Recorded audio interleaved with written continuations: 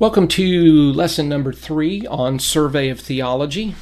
And we are moving away from bibliology into theology proper, which is the study of God himself. Before we jump completely into theology proper, I would like to make one more comment about bibliology, and that is why I spend so much time going to the Scripture. And it's because the Scripture sets forth truth in propositional terms that we can look at, we can read, and we can understand what it says. Now, there are people who make claims to knowledge that's not verifiable. For example, I know some Christians who say, well, God spoke to me and told me. Okay, well, I understand what you're saying. I just don't have a way to verify that because he didn't speak to me and he didn't say the same thing. So it raises questions about how do you know what you know? And whereas I can go to the Bible and I can say, God loves me, and I can read John 3:16 and see that that's what that says. We see this sometimes even in our hymns. For example, there's a hymn called He Lives, which I love. I grew up with the hymn. It's a well-written hymn, except for one little line in there I have a question about or don't agree with. But the hymn writer makes the claim. He says, He lives, talking about Jesus. Christ Jesus lives today. He walks with me and talks with me along life's narrow way. He lives, salvation to impart. Well, the hymn writer is making a claim to knowledge, and the knowledge is specifically that Jesus lives. In the very last line, he poses the question, you ask me how I know he lives. That's epistemology. It raises the question, how do you know what you know? And so the hymn writer, he poses the question, you, the person I'm telling that Jesus lives, I'm making this claim to knowledge that he lives, and so you ask me, well, how do I know that he lives? And the answer he gives, he lives within my heart. Well, I'm sorry, I can't look into your heart to verify that. So am I just supposed to just simply trust you, without any question with regard to your experience? And so it raises questions here. But again, there's a claim to knowledge. And that knowledge is predicated on something subjective within the person. But think of another hymn. And this one I grew up with as a little boy. My grandmother taught me this. And it's Jesus Loves Me. Okay. Now, it's making a claim to something to being true. Jesus loves me. This I know. Now, again, it's a claim to knowledge. It's a claim that Jesus, this historical person, loves me. He says, Jesus loves me. This I know, for the Bible tells me so. And you see what's just happened there. We've moved away from a subjective impression that's not verifiable to an objective statement that can be proven from the biblical text. I mean, I can look at John 3:16 that says, for God so loved the world that he gave his only begotten Son, that whosoever believes in him will not perish but have eternal life. And so I look at that, and we can both look at it, and we can read the words on the page, and we can both agree that's what that says. Now, we might not accept it, we might not believe it to be true, but we can both look at it and say that's what that says. So there's this difference between objective and subjective information. Now, when I go to the Word of God, and I'm constantly going to the Word of God, and I will bring up the Scripture over and over and over and over and over, because that is the basis for truth.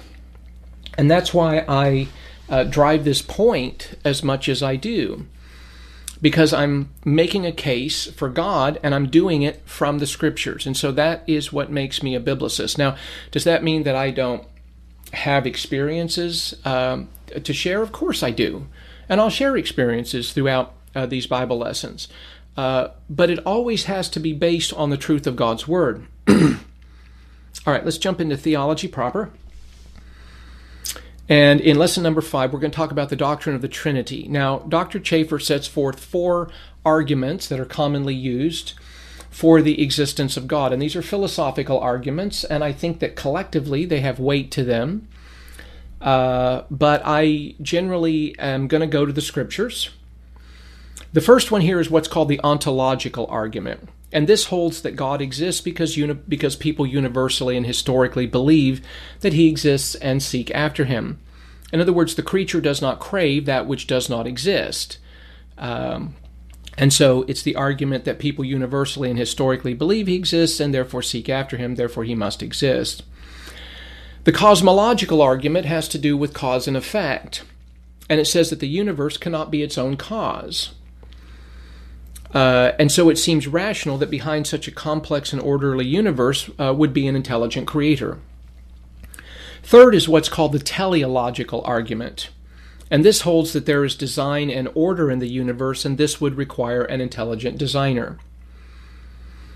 Fourth is the anthropological argument, which holds that man is unique in the world, having intellect, sensibility, and volition, and that man's existence is best explained by a creator with similar qualities. So those are interesting to think about, but one of the things that when I go to the Bible, especially like in Genesis 1:1, which says, "In the beginning God created the heavens and the earth," the Bible assumes the existence of God. The Bible does not try to prove the existence of God. It assumes the existence of God. And again, God is revealed through his creation. God is revealed within each and every one of us because God has made himself evident to us. And so God has revealed himself. And I do not try to use crafty arguments. I think that collectively, I think that these can be brought up. But I generally appeal to each person on the reality that, in fact, God does exist. So let's talk about the unity of the Trinity. The unity of the Trinity. Now, this is a hotly debated subject in some circles. And the doctrine of the Trinity simply teaches that there is one God who exists as three persons. Now, when we say that there's one God, we're talking about one in essence, but three in person. One in essence, but three in person. And all three persons are co-equal. That is, they share the same attributes. They are co-infinite. That is, they are not bound by time or space. And they are co-eternal. That is, they have eternally existed. Now, the Bible does not teach tritheism, that there are three absolutely separate gods. The Bible does not teach that. Nor does it teach modalism, that there is one person who manifests himself in three forms as Father, Son, and Spirit. You know, so I heard somebody give this argument one time, and they were saying, "Well, I'm a husband, so I wear a hat, and I'm a father, I'm a father, and so I have children, so I play that role, and then I'm a worker, and I go to work and I wear that role." And so you have one person in three modes of a function of being. And that's the line of reasoning that goes with that. But the Bible doesn't teach that. The Bible teaches that there are three persons, and each of them are God, but they are one in essence. So there is both a unity and a plurality there. And some use the phrase triunity, which I think may communicate as well. Now, though there are difficulties in understanding the Trinity, the biblical evidence is clear that God exists as three distinct persons. So let's talk about the three persons of the Godhead. First of all, the three persons of the Godhead are one in essence. One in essence. And you think of passages like Deuteronomy 6:4, which says, "Hear, O Israel, the Lord is our God, the Lord is one." And one there translates the Hebrew numeral echad. So the passage reads, "Shema Yisrael, Yahweh Eloheinu, Yahweh echad." Shema Yisrael, hear, O Israel. Yahweh Eloheinu, the Lord is our God. Yahweh Echad, the Lord is one. And so this means that he is one in essence. So the word one here is the idea of a complex one. Now you'll have to bear with me. Hold on for a second and follow me on this. But the idea, a scripture that God being one in essence, one in purpose, one in function, one in agreement, has clear understanding in other passages. John 10:30, Jesus said, "I and the Father are one." Not one and the same person, but one in purpose, one in essence, one in agreement.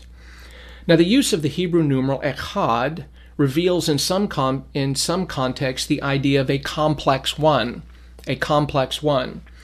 For example, in Genesis 2:24, Moses writes, he says, "For this reason, a man shall leave his mother and father and be joined to his wife." Stop. So we have a husband, we have a man, we have a woman, and they are joined together, and they shall become one flesh, echad. Now, this doesn't mean that at the marriage union that they somehow morph into an androgynous new species with the characteristics of male and female. That's not what happens. They come together to be one in purpose, one in function, one in agreement, but they retain their individual identity. Yet they are one. They are a unit. It's a complex one. And so they shall become one flesh. In Ezra chapter 3, verse 1, it says, "Now when the 7th month came, and the sons of Israel," plural, catch that, "when the sons of Israel were in the cities, the people gathered together as one man." Echad ish. They came together as one man. So we have this plurality coming together in unity, in purpose, in function, in agreement. Ezekiel chapter 37, verse 17. Let me back up just another verse here. God is talking to Ezekiel, and he says, "And you, son of man, take for yourself one stick and write on it for Judah and for the sons of Israel, his companions. Then take another stick and write on it for Joseph, the stick of Ephraim, and all the house of Israel, his companions." So he's got 2 sticks, and he's got some writing on them. And then he says in verse 17, "Then join them for yourself one to another into one stick, that they may become one in your hand." That they, plural, may become one, echad, in your hand. You see what's going on there. So you have a complex one. So you have a plurality within the unity. And so when you read Deuteronomy 6:4 and you read the Shema Yisrael, Yahweh Eloheinu, Yahweh Echad, you realize there that that is a complex one. And so we'll see this in other passages as well. In fact, we could go back and look at Genesis chapter 1, verse 26 and 27, where you have this implied Trinity. Genesis 1:26, it says, "Then God said," notice God there, Elohim, "Then God said, let us make man in our image according to our likeness." And so you have the plurality there. I would argue that there's an implied Trinity there. And so you see that in certain passages. You see that plurality that appears there. Now, there is one God who exists as 3 distinct persons within the Trinity. And I think of the baptismal formula that's given over in Matthew 28:19, when Jesus says, "Go therefore and make disciples." Make disciples is the directive, that's the imperative. Go is a participle. And if I remember correctly, it's a circumstantial participle, so it could be while you're going. Make disciples and of all the nations, baptizing them in the name of the Father and the Son and the Holy Spirit. So you have 3 persons mentioned here, the Father, the Son, and the Holy Spirit. What's interesting is the word name translates the Greek noun anima, which is singular. Now, that's interesting to me because you would almost expect it to be plural, in the names of the Father, the Son, and the Holy Spirit. So in one sense, we might say it's bad grammar, but good theology. Galatians 1:1, where the Apostle Paul refers here to God the Father. Very straightforward. Nobody really has a question on that one. Where people get hung up on is God the Son and God the Holy Spirit. And I'm thinking specifically of like Jehovah's Witnesses, who argue that Jesus is a creature. He came into being at a point in time. Mormons believe this too, by the way. And they believe that Jehovah's Witnesses believe that the Holy Spirit is just a force. Well, that doesn't make sense either, as we're about to see here in a minute. But we think of passages like John 1:1. "In the beginning was the Word, and the Word was with God, and the Word was God." So here you have the Word which is with God, and the Word which is God. So now you have both members, you have 2 of the members of the Trinity here, God the Father and God the Son. It says, "And the Word became flesh and dwelt among us, and we beheld his glory, glory as of the only begotten from the Father, full of grace and truth." So the Word is begotten from the Father, uniquely born. Monogenes is the word that is used there, and monogenes might better be rendered as uniquely born, because that's what he is. But here the Word becomes flesh. In theology, we call this the doctrine of the hypostatic union, where Jesus is where he is undiminished deity combined together forever with perfect humanity. And we'll unpack this a little bit more later on, but we understand this. John 1:18, "No one has seen God," that is the Father, "at any time. The only begotten God," monogenes theos, "the only begotten God who is in the bosom of the Father, he has explained him." And explained him here translates the Greek word exegeomai, which we get the word exegesis from, and it means that he has revealed him or explained him. But the only begotten God who is in the bosom of God the Father, he has explained him. Over in John chapter 20, verse 28, when Thomas saw the risen Lord, he said to him, "My Lord and my God." My Lord and my God. I asked a Jehovah's Witness one time about this, and he said, "Oh, well, he was just using an expletive. He was just, throwing." I thought, what? Are you kidding me? But they had to explain it away some way. But he says, he refers to Jesus as my Lord and my God. Clearly, very clear statement there. Hebrews 1:8 is another clear statement. But of the Son, notice this, of the Son, he says, "Your throne, O God, is forever and ever." Again, very clear statement. And the Holy Spirit is God. Acts chapter 5, verse 3 and 4, in which Peter's talking to Ananias. I've got to plug my computer in before it dies on me. In which Peter's talking to Ananias, and he says, "Why has Satan filled your heart to lie to the Holy Spirit?" Pause for a moment. If the Holy Spirit's just a power, you can't lie to a power. I can't lie to the electricity that's, powering my house at the moment, and my electronics, my camera and my microphone, which is just here out of sight. But you can lie to a person. And so he says that he accuses Ananias here of lying to the Holy Spirit, who in the very next verse, he says, "You have not lied to men, but to God." Very clearly, the Holy Spirit is God. There's no question about it. So all three are co-equal, co-infinite, and co-eternal, and worthy of all praise. Now we think about the names of God. The primary names of God are Yahweh, which is the proper name of God, and it most often is translated Lord with all capital letters, capital O, capital R, capital L, capital O, capital R, capital D.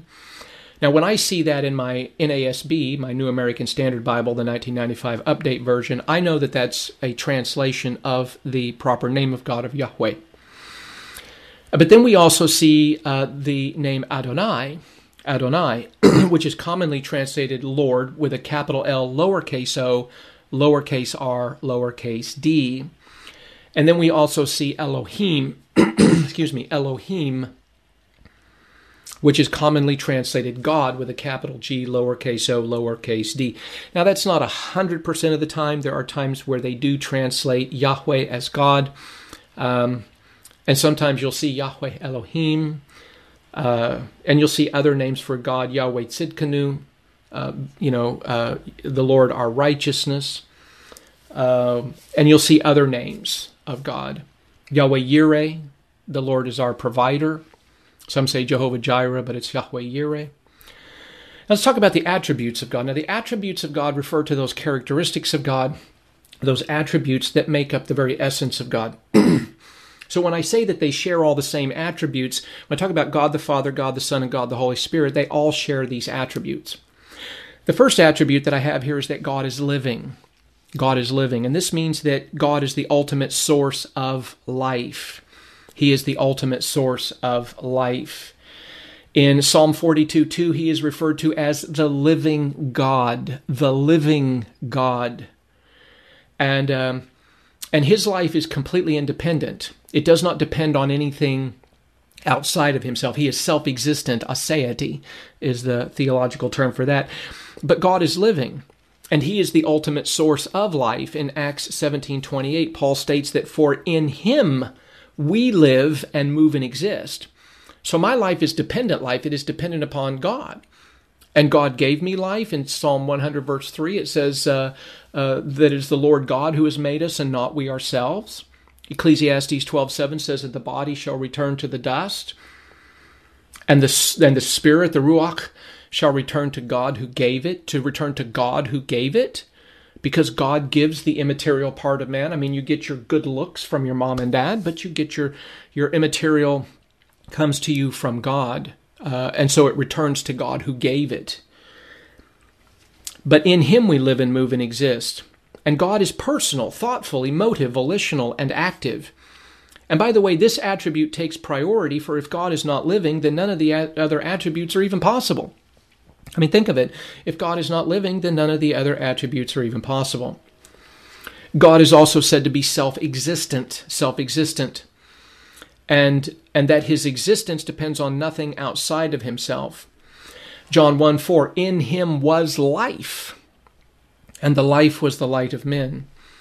John 5:26, for just as the Father has life in himself, he has life in himself. And so there is no prior cause that brought God into existence. He will never cease to be, and he depends on nothing outside of himself. God is holy, Kodesh. And this means that he is positively righteous and separate from all that is sinful. Now, this becomes important later on when we begin to look at the gospel message, because we cannot measure up to God's righteousness, and he cannot in any way wink at our sin or just dismiss it. He must judge it. And he's either going to judge it in us or he's going to judge it in a substitute. Holiness connotes moral purity, meaning being holy means God cannot be affixed to anything that is morally impure. God is spirit. John 4:24 says God is spirit. And of course, those who worship him must worship in spirit and truth. And this means that the nature of God's being is spirit, not material. Now, he created matter. And I think that even when God formed Adam from the dust of the earth, when you get down and you look at Genesis 2, for example, when God formed him from the dust of the earth and he breathed into his nostrils the breath of life, the Neshama Chaim, and he takes that breath in, at that moment it says, and he became a living soul, a nephesh. He became a living soul at that moment. So there is a biological aspect to man, and there is an immaterial aspect to man. And I think that when God formed the first man, when he formed Adam, and he created him in a state of maturity, and he imputed intellect to him immediately, because 1 second after he created him, God could have a conversation with him. And had we walked in the garden 5 minutes after God had created Adam, we would not have thought, oh, he's 5 minutes old. Our fundamental presuppositions about his being would have been flawed because he was created in a state of maturity, as everything was created in a state of maturity. The whole universe was created in a state of maturity. When God created the stars, which are millions and billions of light years away, he stretched out the light so that it was immediately visible to Adam and Eve at the time of their creation, so that they could immediately be aware of the universe about them. And he created everything in a state of maturity. He created, in 6 literal 24-hour days, he created all the trees in a state of maturity. They were created with fruit hanging on them. So again, if we'd have walked in the garden on day 7, we would not have looked at those trees and thought, oh, that's, those are 6 days old, or just a couple days old. We would not have thought that. So he creates everything in a state of maturity. But when he formed Adam from the dust of the earth, and later when he formed Eve from the rib of Adam, I think that when God created mankind, I think he was thinking down the road about the form that he would take upon himself, because there's something in the very form itself that would be used by God to communicate revelation about God. And so there's intentionality there. But when we think of the fundamental nature of God, it is spirit and not material. God is sovereign. God is sovereign. Psalm 115, verse 3, but our God is in the heavens, and he does whatever he pleases. He does whatever he pleases. Isaiah 46, 9 through 11. Remember the former things long past, for I am God and there is no other. I am God and there is no one like me, declaring the end from the beginning and from ancient times things which have not been done, saying, my purpose will be established and I will accomplish all my good pleasure. Daniel 4:35 from the mouth of Nebuchadnezzar. He says, all the inhabitants of the earth are accounted as nothing, but he does according to his will in the host of heaven and among the inhabitants of the earth. And no one can ward off his hand or say to him, what have you done? And so God does as he pleases, always as he pleases, and only as he pleases. He is sovereign over the universe. We'll talk about that more here in just a moment. God is immutable, which means that he does not change. Psalm 102:26, even they will perish, but you endure, and all of them will wear out like a garment, like clothing. You will change them, and they will be changed. But you are the same, and your years will not come to an end. Malachi 3:6, for I, the Lord, do not change. And that's encouraging. Because what we know about God will always be true of God. He does not change. And this means that God's essential nature does not change. God is eternal. He's called the eternal God. 1 Timothy 1:17 says, "Now to the King eternal, immortal, invisible, the only God." And so this means that God has always existed, does exist, and forever will exist. God is infinite, which means he is not bound by time or space. Now, he exists in time and space, but he's beyond it. He's infinite in being. 1 Kings 8:27, "But will God indeed dwell on the earth? Behold, the heaven and the highest heaven cannot contain you." Jeremiah 23:24, "Can a man hide himself in hiding places so I do not see him, declares the Lord? Do I not fill the heavens and the earth, declares the Lord?" God is omniscient, which means that he is all-knowing, not only with regard to the actual, but the probable. What would have happened if you'd have dated one girl rather than another? What would have happened if you'd have bought this car rather than that car, taken this job rather than that job, turned left rather than turned right? And that opens up a whole infinite number of possibilities, and every second that you live opens up another infinite amount of possibilities. I say infinite, but it would have been in the hundreds or thousands of possibilities, who knows? But that changes the whole course of life. But God is omniscient. He knows not only the actual, but the probable. In Psalm 139, David says, "O Lord, you have searched me and known me. You know when I sit down and you know when I rise up. You understand my thought from afar. You scrutinize my path and my lying down, and you are intimately acquainted with all my ways. And even before there is a word on my tongue, behold, O Lord, you know it all." And so God he's aware of everything about us. Every thought before we think it, every word before we speak it. He knows how many hairs are on our head. And trust me, every day I lose hair. I look in the sink and there's another one. My hairline's receding. I used to have a head full of hair. Used to wear it long, if you can believe that, 30 plus years ago. But he knows everything. He knows how many times I will blink in my life, how many times I will breathe. He knows how many times my heart will beat. He knows how many molecules are in this body of mine. And not just me, but 8 billion other people on the planet. And he's aware of every bird in the sky and every fish in the sea and every grain of sand upon the seashore and every flower in the field. And not just upon our planet, but upon billions of other stars just in our galaxy. And there's roughly 100 billion stars in our galaxy. And last I heard, a rough estimate, there's about 100 billion galaxies in the universe. I mean, you talk about big. God is aware of it all. He knows it all. And this means that God knows all things. He is infinite in his knowledge. And God is omnipresent. He's equally and fully everywhere all the time. He's never more in one place or less in another. And people say, "Oh, I don't feel the presence of God." Well, he's there. He's there whether we feel him or not. He's omnipresent. He's equally and fully everywhere all the time. David in Psalm 139 shifts away from God's omniscience to his omnipresence, and he says, "Where can I go from your spirit? Where can I flee from your presence? If I ascend to heaven, you are there. If I make my bed in Sheol, behold, you are there." He gets poetic. He says, "Even if I take the wings of the dawn, if I dwell in the remotest part of the sea, even there your hand will lead me, and your right hand will lay hold of me." So God is omnipresent, and he is all-powerful, which means that he is able to accomplish all that he desires. He is able to accomplish all that he desires.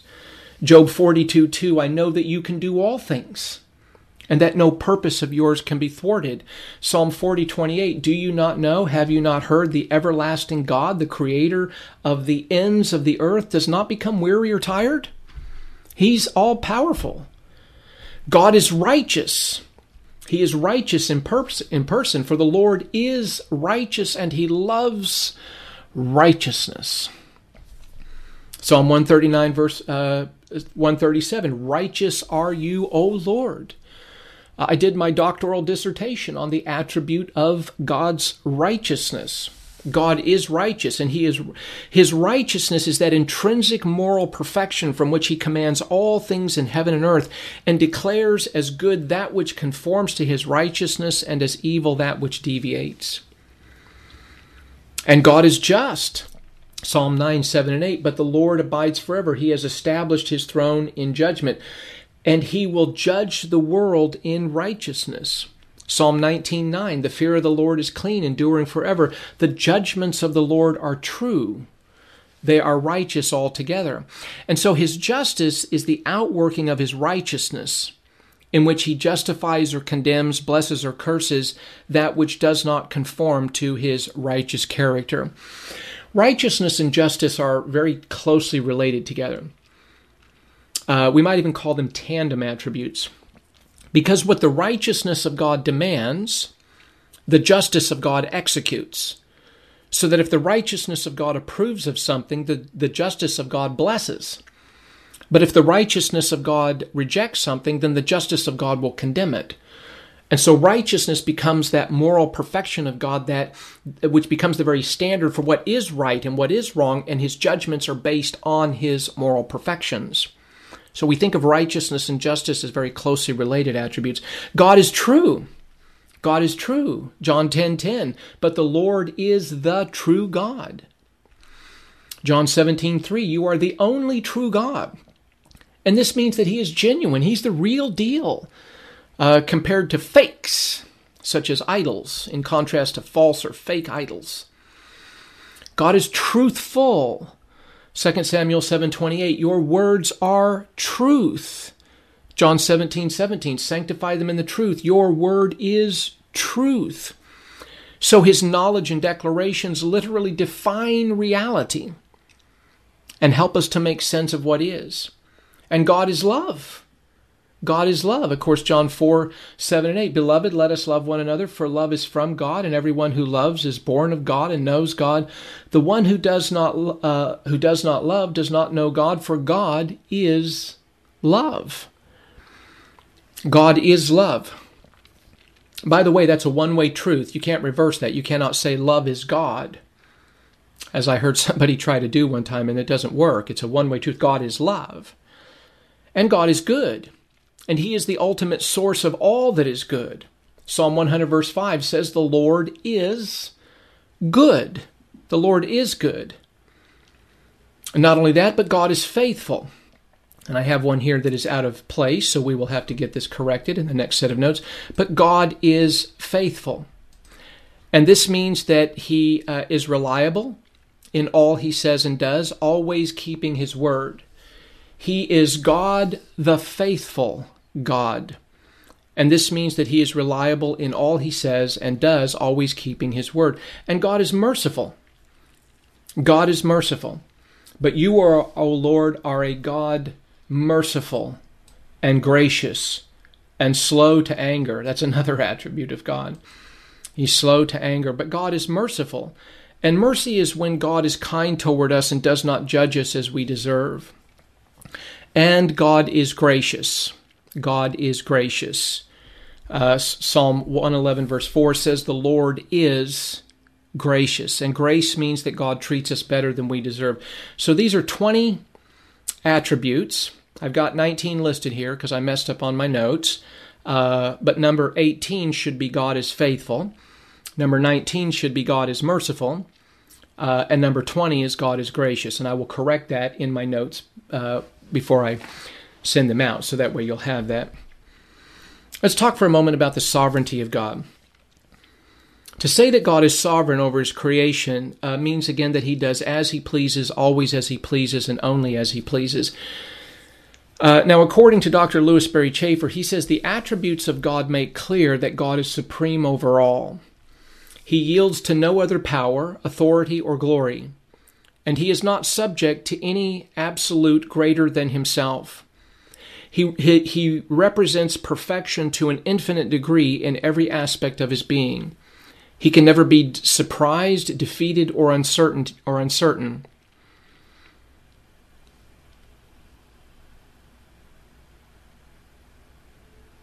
Sorry for the pause. Okay, so he goes on. He says, however, without sacrificing his authority or jeopardizing the final realization of his perfect will, it has pleased God to give to men a measure of freedom of choice, and for the exercise of this choice, God holds man responsible, end quote. So it is from the sovereignty of God that we even have life and freedom to move about. So that is extended to us. And Dr. Robert Leitner adds, to confess God's sovereignty is to view him as the absolute and sole ruler of the universe. True, he uses human and even angelic means to accomplish his ends, Yet he remains in complete control of his world and everything in it. Absolutely nothing escapes his notice, and nothing takes place that is not under his jurisdiction. The sovereignty of God includes his omnipotence and omniscience, yet it involves more. He is in control. He is working out his plan. God's sovereignty includes his freedom to do whatever he wills. He has no limitations or restrictions except his own self, and he never violates his own holy character. He never wills or performs anything contrary to himself and his purposes. There is no inner conflict with God. He is always consistent with himself, end quote. And lastly here, we'll talk about the decree of God, which I will touch on lightly. God's decree refers to all that he has directed to come to pass, both by his active involvement in creation as well as that which he permits.